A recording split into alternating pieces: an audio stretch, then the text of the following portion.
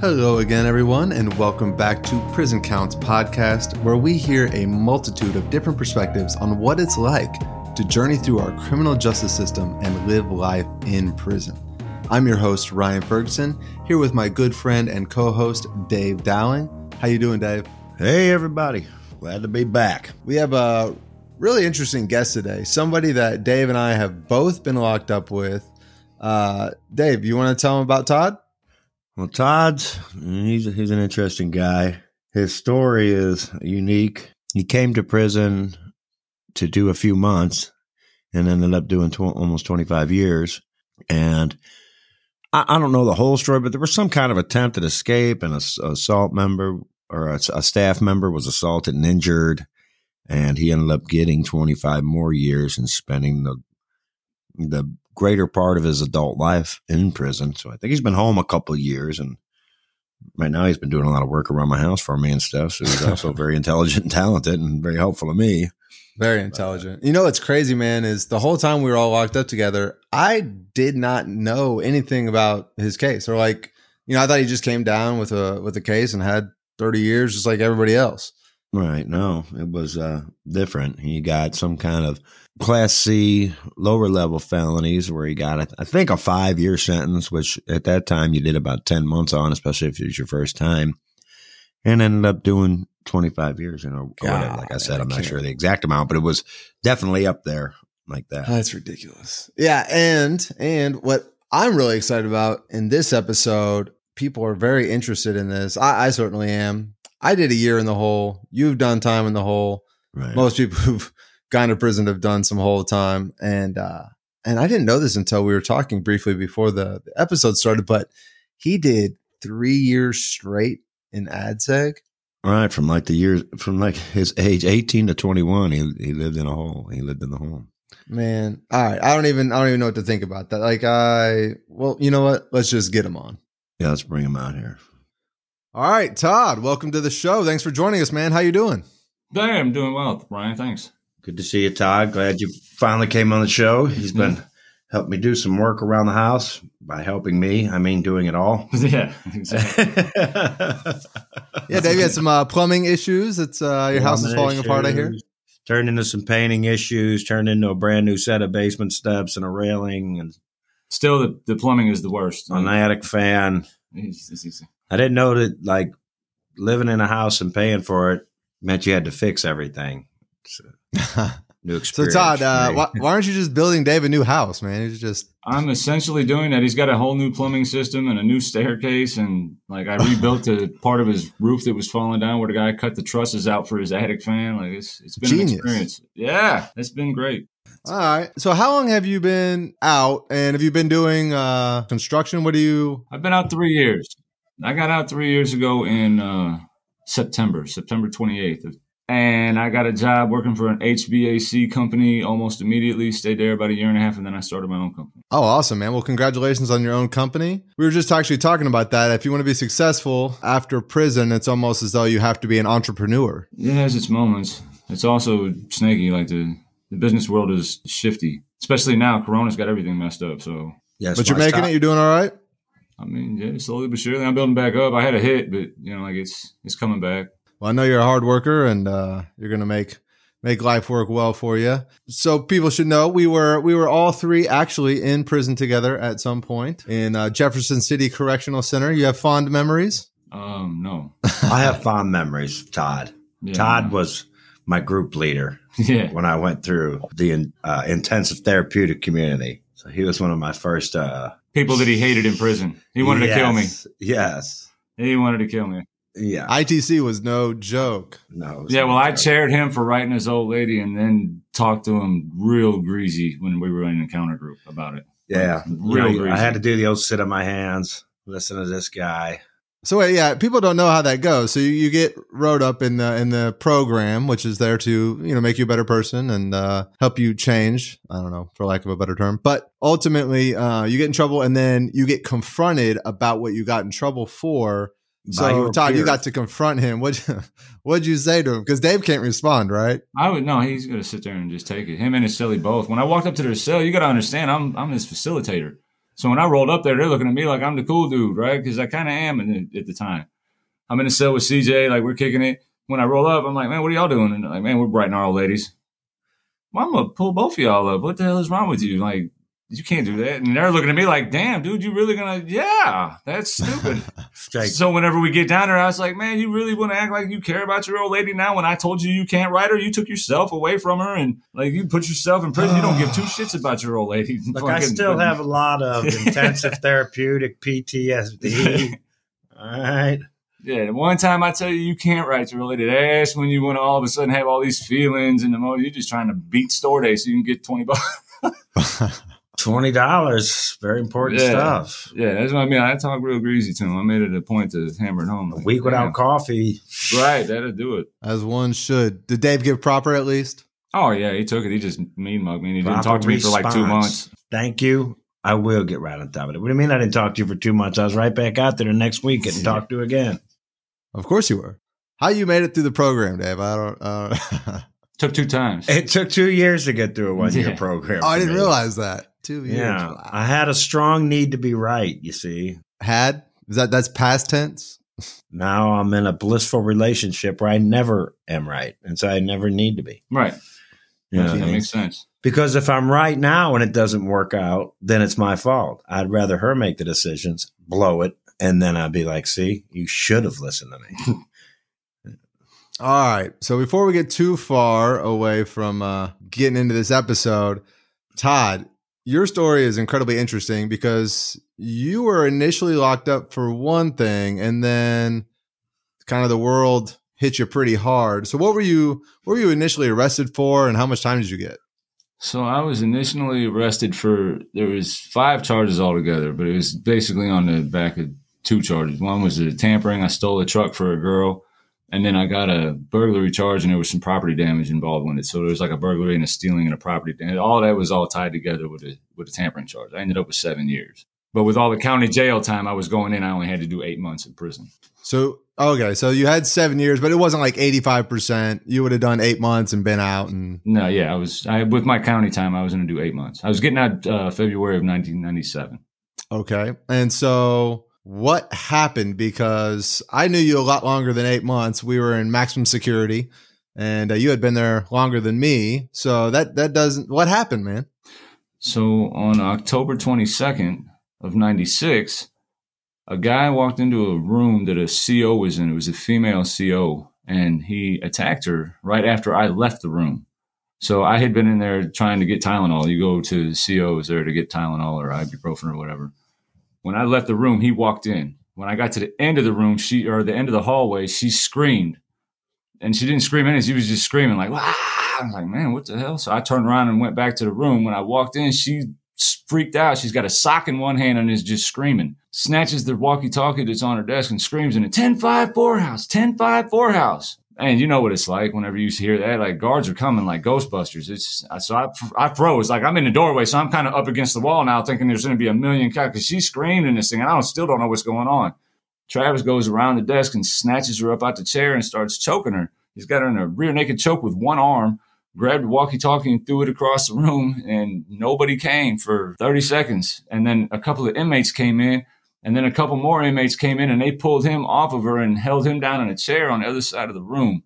That's whenever one of them got on the phone and actually called the captain shack and had the guards come. Apparently her transmission didn't go through right and the guards didn't know what was going on and they never showed up. And because I didn't do anything, they looked at it like I was a part of it, like I was apparently it was an escape attempt. He was trying to escape. He was at this guy he's talking about was actually at Jefferson City with us for a long time. Yeah, he met him. Yeah, I know him. Yeah, so does Ryan. Oh, did I meet him? Yeah, you were in Four House with us together. Here's Travis. Little Travis. Yeah, little Travis had the dog. Had a beard. With the dog. Beard. I didn't realize that. Yeah, little bitty guy. That's the one that I'm talking about. Yeah, pounds. That's who this is. That's what I mean. Like, there's no threat in the room, and now all of a sudden he's choking her, and I don't get it. I don't know what's going on. But how old were you when this happened? 18. So you're 18 years old. Was this your first time in the institutional setting, I presume? Yeah. I've been down about 3 months. You're trying to get Tylenol, and then somebody attacks a CO. I mean, it's terrifying. I have no idea how I would react. Now, her original statement, it was on the back of, I beat up a lieutenant before that, right? So don't get it too far carried away here. Like, I got away with assaulting an officer because of the things that he said. Like, it was... Oh, so that puts you in a bad position to begin with. Right. And whenever my name came across the investigator's desk again, he hammered me. And he talked her into giving a statement that said as much. But her statement at trial, like the violation statement, is the one that got me. Her statement was that we were together. She threw a lot of broad, they had me choked out. They did this or they did that. Really had nothing to do with it. Whenever she got on the stand, she very pointedly said, I never did anything. Like, she advocated trying the whole time I got out. When I went up for parole, the parole board went to her and was like, hey, your guy's going up for parole. You have a right to defend it. She's like, let him out. Let him go. He doesn't need to be there. Like, she has advocated against me or for me the whole time. The trial, though, was great. Like, I did all that time because you can't appeal something without new evidence.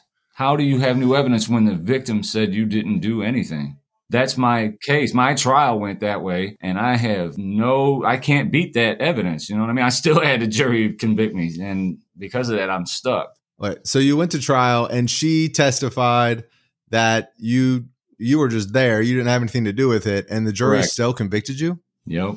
Damn. That was so how many years did you get for this? 25 years with 85%. Now, after this incident happened, when it went down, you guys were, of course, taken straight to administrative segregation of the whole. How long did you do there? 3 years. 3 years, and AdSeg, where at? Well, I did the first night till about 7 or 8 in the morning and I was in the suicide cell. They didn't just take me to AdSeg; they put me in a suicide cell, which is like a rubber room with a hole in the floor. Yeah, right? It was. And you don't have clothes, right? They put you in like a potato sack. No, I didn't have no clothes. I was naked. Give you a blanket, like no, I didn't have anything. I was naked with nothing in the room with me. Like, I didn't have a thing. I was there until about 7 or 8 in the morning. They gave me one of those potato sacks you're talking about. Walked me across the yard to the investigator's office. I got charged with a Rule 1 and a Rule 4. And then when I got back to the AdSeg unit, they put us on a van and took us to Moberly. 1s and 4s, everything 1 through 10 is a major violation. Those numbers might not be exact, but usually any number of violation, if you get a rule number 1, violate a rule number 2, those are major violations. And it starts, the worst is 1, and they get less worse as they go up, correct? Right. And so what was a 1 and 4? The 1 is the violation was written murder, manslaughter, attempted on staff, and the 4 was attempted escape from confinement. And so then they transferred you where? Once I got teamed on a violation, they sent me to Potosi and him to the Old Walls. So getting teamed on a violation is like going to prison court. Right. It's called a team, but it's really just one person that decides what's going to happen to you. Yeah, those are foregone conclusions from what I've seen. It's a little kangaroo-y. Yeah. Right. Now, it got really good. Like, when I got to Potosi, I'm thinking, okay, like, my mom's freaking out. I'm thinking that it's a good thing. I'm right next to home. Potosi's like the next town down from my mom and dad's town. So it was like, all right, this is cool. At least I'm close to home for this. And mom is freaking. She's like, man, that's death row. They kill people there. I was like, well, they kill people on the streets too. But I mean, like, we're not worried about that. I'll be all right. I'm close to home, though. That's good, right? And she was just freaking. But anyway, I'm there for, I don't know, it's a minute. And I go see the team. Now, it's right around my birthday, which is in a couple of weeks. Which means Christmas is in a couple of weeks. So I'm sitting there in front of this team for the first time at Potosi, and he's telling me all the rules of Potosi and how it's a level 5 and it's a tight house and all this junk. Finally, he gets done talking. He's like, okay, do you have any questions? And I was like, yeah. So, like, do I get out of the hole now? And when I tell you, everybody in this room started laughing. Like, I told the funniest joke you've ever heard in your life. I mean it, Ryan. The cop that was standing behind me has his arm or his hand on my fucking shoulder because he's laughing so hard. He's like, they're dying laughing. And I didn't think I said anything funny. The fucking caseworker that I was talking to is crying. He's wiping tears out of his face. Like, these people are laughing. Like, I said the funniest thing, and neither one of you two are laughing right now. Like, this is a legitimate question. You know, like, I just got my level jacked up to a max. That's the punishment, right? Dude looks at me once he finally catches his breath. He's like, listen, man, Christmas is coming up. I was like, yeah. He's like, so not this Christmas or next Christmas or the Christmas after that or the Christmas after that. But maybe if you don't get no violations between now and the Christmas after that, I might let you out of AdSeg the Christmas after that. I was like, dude, he's like, yeah, you're not going nowhere, man. Don't even come back here again. Like, I got to call you back here every 90 days. You don't need to come. That night, I got a 9-month extension for AdSeg in the mail. The next night, I got another 9-month extension in the mail, already signed off by administration. 2 days later, I got another 9-month extension.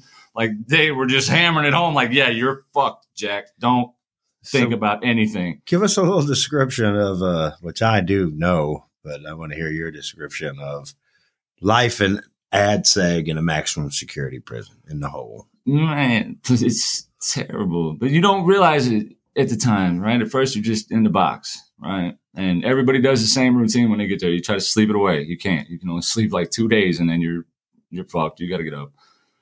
So you start trying to figure out a routine. You're in a bathroom with your cellie that doesn't have a shower. You know, like you got a toilet right there in a room that's the size of your bathroom, and that's it. 2 bunk beds. You know, like you're fucking. All you're trying to do is dance on eggshells. You read a lot of books and push-ups and pace.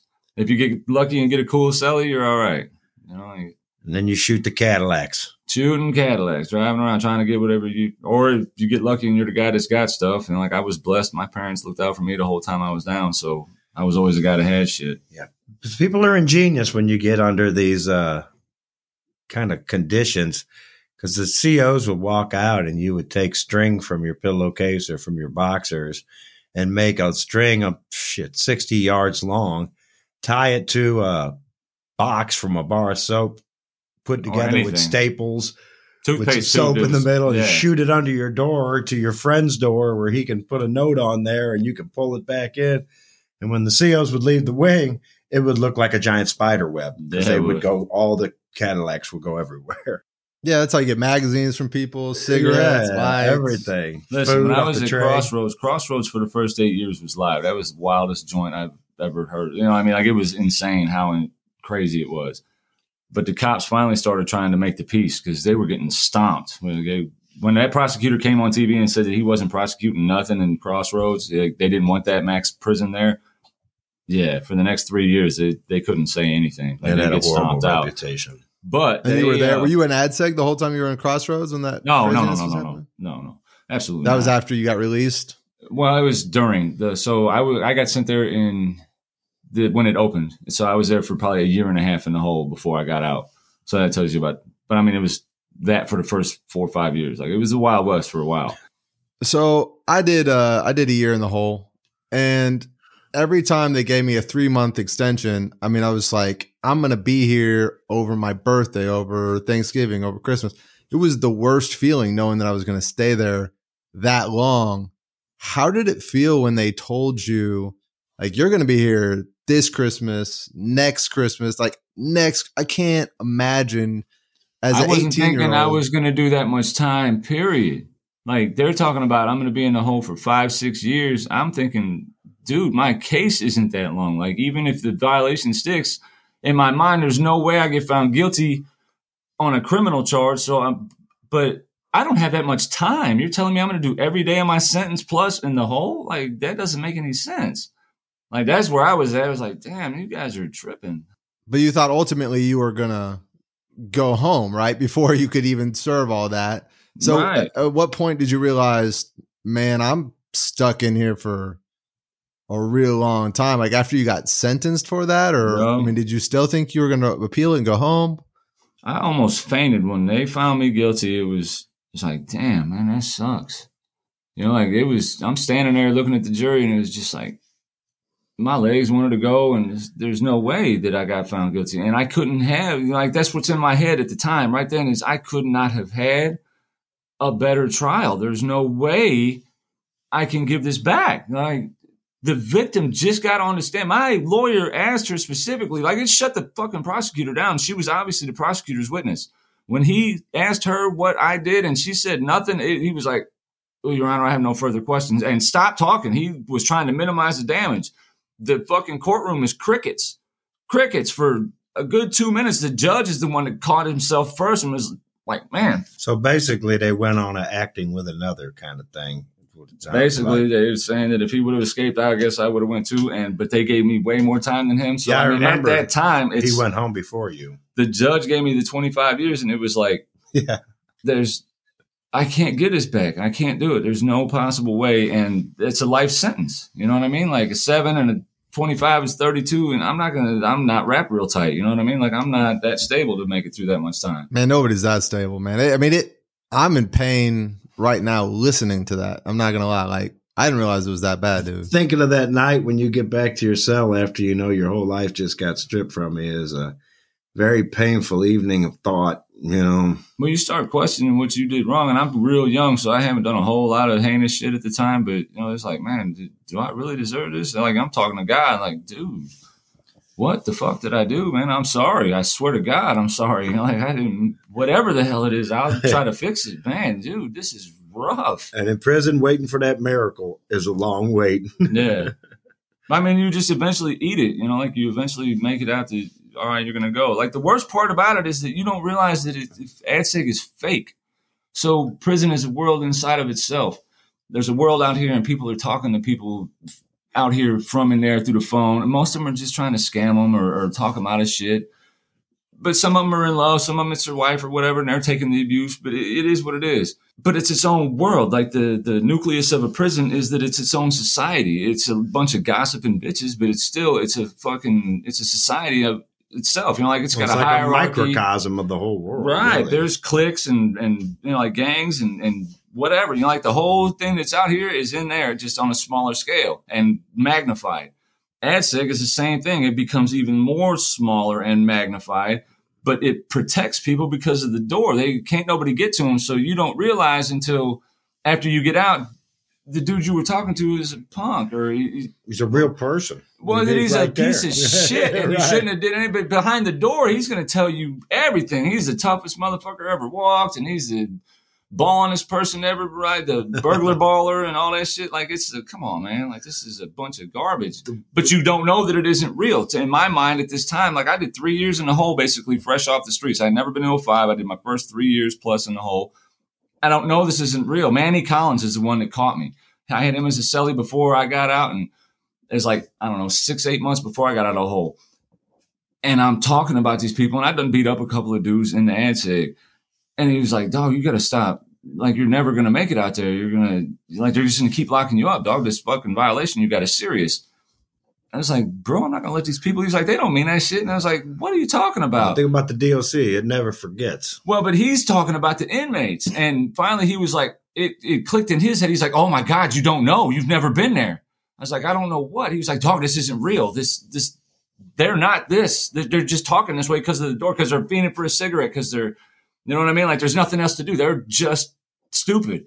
You know, like, they're not warriors, this person. Man. Yeah, they're not this person once you take the door away.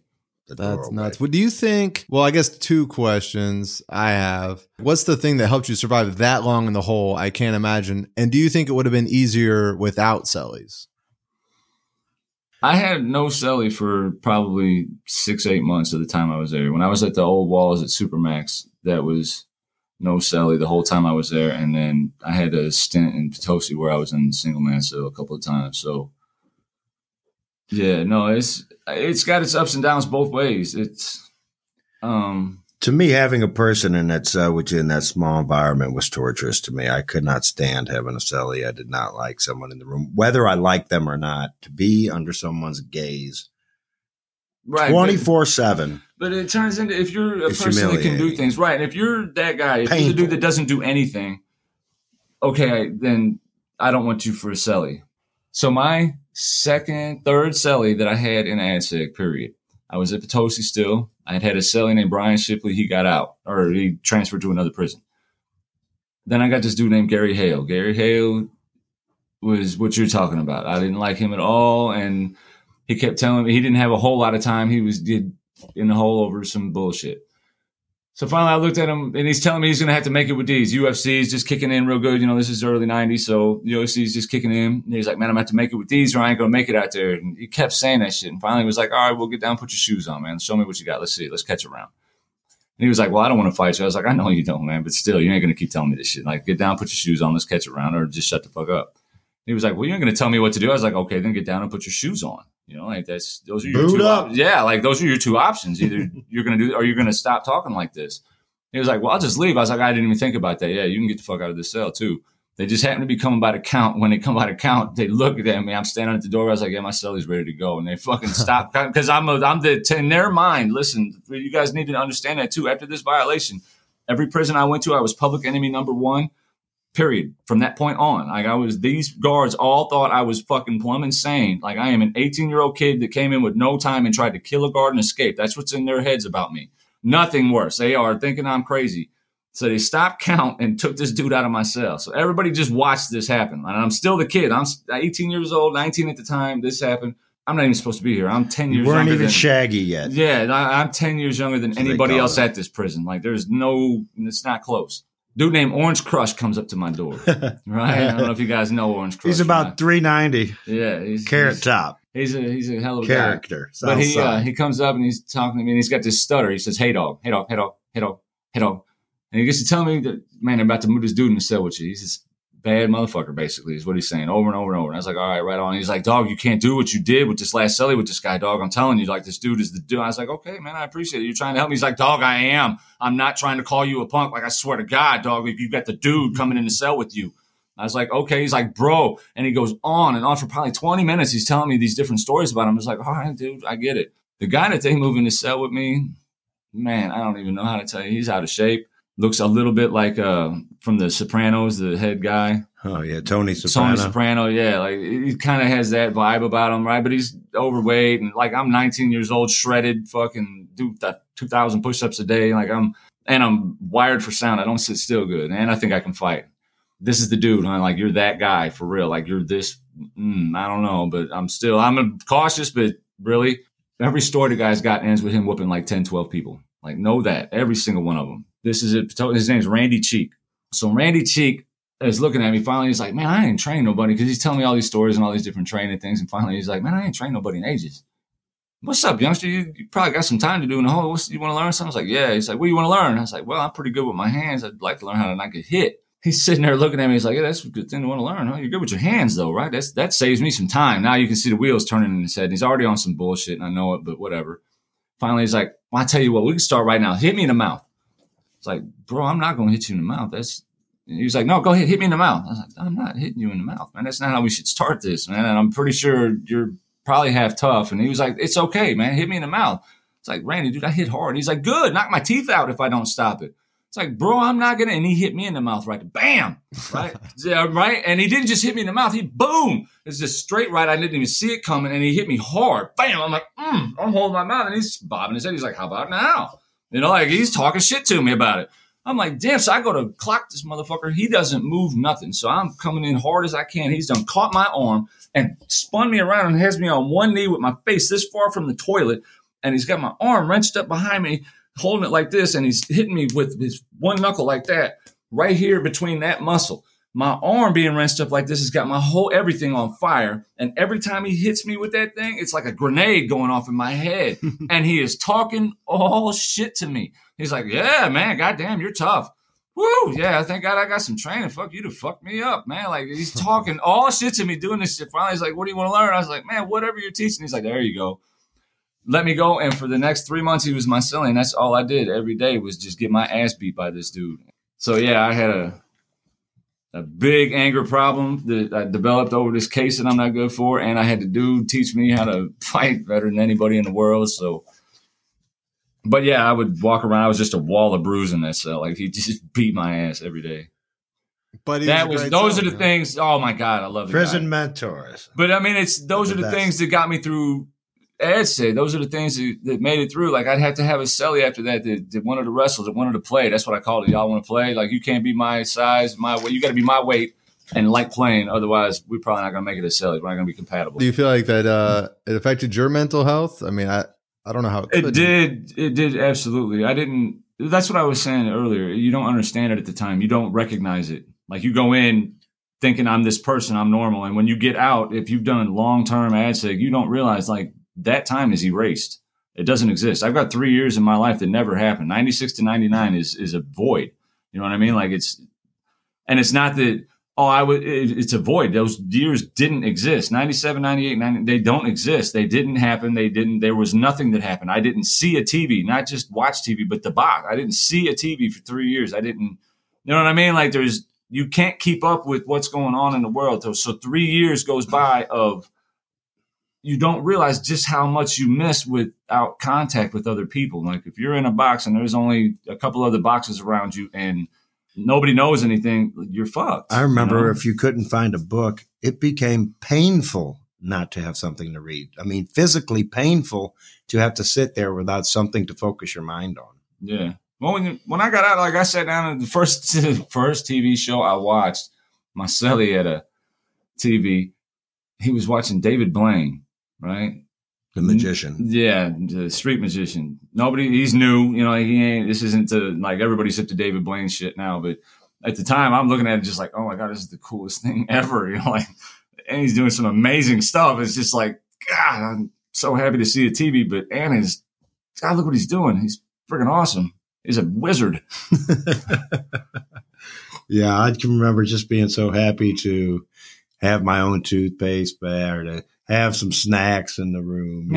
Magazines. I didn't care about none of that shit. I needed toothpaste and soap turned into tobacco. Yeah. Tobacco made the world go round in ad seg. Absolutely. Anything I could get was magazines and books and shit like that. Like if I'd have guards on the hook that, man, you wanted me to bring you something? Yeah, books.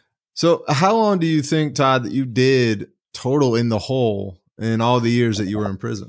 How many years were you in prison altogether? 22 and a half. 22 and a half. And how many in ad seg you think altogether? Probably 8 and a half, something like that. Yeah, that's a pretty 8 good years. percentage. That's like Probably, a third. Yeah. So the whole is it's consuming, right? You become that type of a person. Like I said, it's a society inside of a already microcosmed out society. So it's its own place, and it takes a while for people to readjust afterwards. At 2 years and 3 months, they took me to see a psychiatrist, and I didn't know I was going. And I was the type of guy that would write MSRs on people with some bullshit and have them going over there for their anal leaking or something like that. So whenever they came by my door with no reason to go to medical, it was like, right, someone got me. When I get there, it's some dude. I've never seen him before. Couldn't tell you who he is. And when I sit down, he's like, okay, so what can I do for you? I was like, I have no idea. Who are you? And he was like, you didn't fill out an MSR? I was like, no. He was like, huh. So he pulls through. He's got a stack of MSRs in front of him, pulls out a sheet of notebook paper. It's my name on it. He's like, you must be Todd Johnson. I was like, yeah.